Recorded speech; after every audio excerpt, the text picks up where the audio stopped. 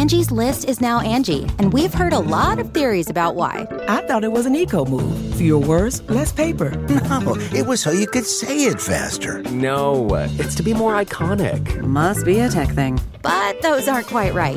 It's because now you can compare upfront prices, book a service instantly, and even get your project handled from start to finish. Sounds easy. It is, and it makes us so much more than just a list. Get started at Angie.com. That's ANGI, or download the app today.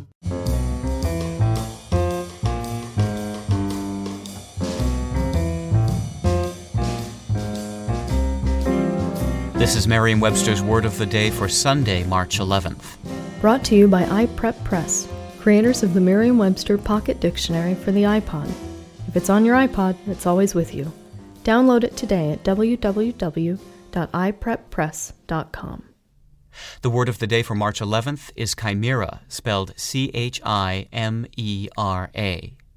Chimera is a noun that means an imaginary monster made of different and incongruous parts, or an illusion or fabrication of the mind, especially an unattainable dream, as in this sentence. Jared decided to leave the company upon realizing his hopes for advancement were merely a chimera. In Greek mythology, the chimera was a fearsome, fire-breathing monster with a lion's head, a goat's body, and a dragon's tail.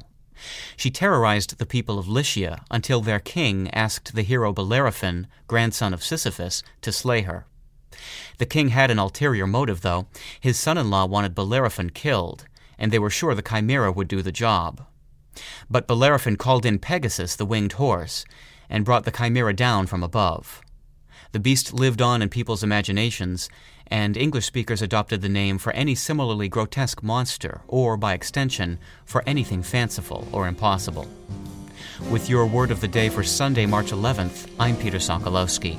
For more information, visit Merriam-Webster online at www.merriam-webster.com.